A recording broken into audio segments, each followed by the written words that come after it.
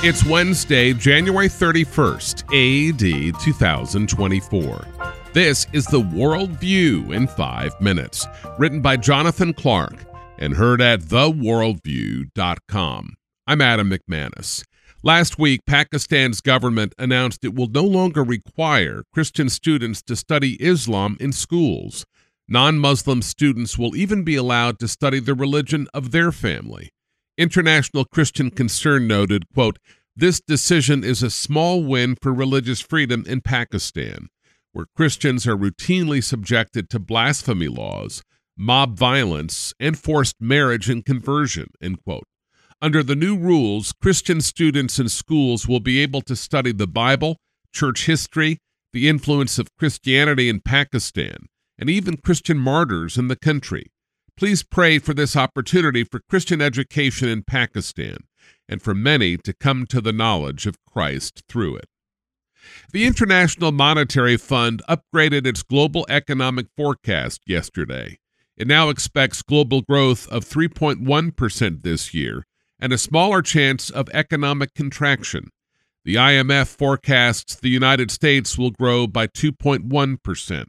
The U.S. economy finished 2023 stronger than expected, with gross domestic product increasing at 3.3% in the fourth quarter.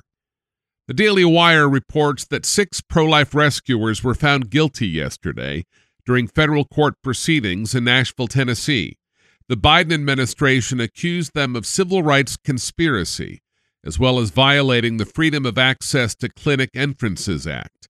The pro-lifers participated in a peaceful protest at an abortion mill in Tennessee on March 5, 2021. The protest included prayers and singing hymns. The men and women on trial include Chet Gallagher of Tennessee, Coleman Boyd of Mississippi, Heather Idoni of Michigan, Cal Zastro of Michigan, Paul Vaughn of Tennessee, and Dennis Green of Virginia. The conspiracy charge can carry a prison sentence of up to 11 years and fines of up to $350,000. Please pray for these pro-lifers as they face sentencing in July. Psalm 43 verse 1 says, "Vindicate me, O God, and plead my cause against an ungodly nation. O deliver me from the deceitful and unjust man." Rusty Thomas, the founder of Kingdom Leadership Institute in Waco, Texas, posted a Facebook video with his reaction to the unjust guilty verdicts against the 6 pro-life rescuers. Listen. This is a sad day. It just shows just how unjust our justice system has become and how far from God we have gone. No greater love have any man to lay down his life for a friend. That no greater love ethic has just been stomped to the ground by our justice system. Pray that this awakens the church and awakens our nation. This is despicable. This is tragic. We've lost our moral compass. We don't know the difference between right and wrong and good and evil anymore. It's gotten so mucky and murky. This just demonstrates just how far we have gone from the Father's house and how desperate we are for the Lord's intervention. Last Wednesday, Texas Republican Governor Greg Abbott declared the immigration crisis an invasion and invoked the state's, quote, constitutional authority to defend and protect itself, end quote. Abbott said the authority, quote, supersedes any federal statutes to the contrary, end quote. On Monday, the U.S. Supreme Court ruled the federal government can take down razor wire that Texas puts up at the southern border with Mexico. However, Abbott said he will only increase state border patrol, barriers, and replace the razor wire. At least 10 states have sent National Guard troops and personnel to support Texas.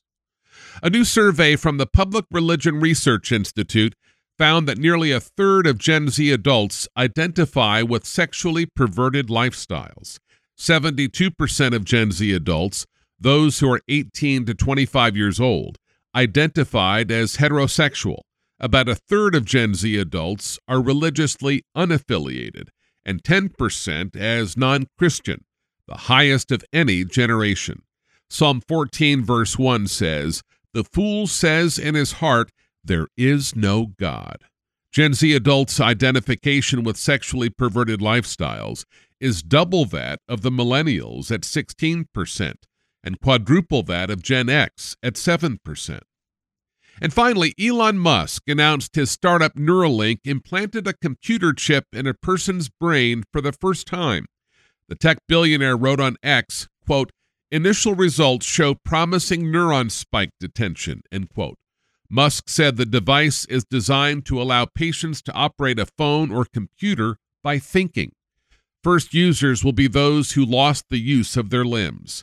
Neuralink's website noted, quote, "The device is designed to interpret a person's neural activity so they can operate a computer or smartphone by simply intending to move. No wires or physical movements are required," end quote. And that's the World View in 5 minutes on this Wednesday, January 31st, in the year of our Lord 2024. Subscribe by iTunes or email to our unique Christian newscast at theworldview.com. I'm Adam McManus. Seize the day for Jesus Christ.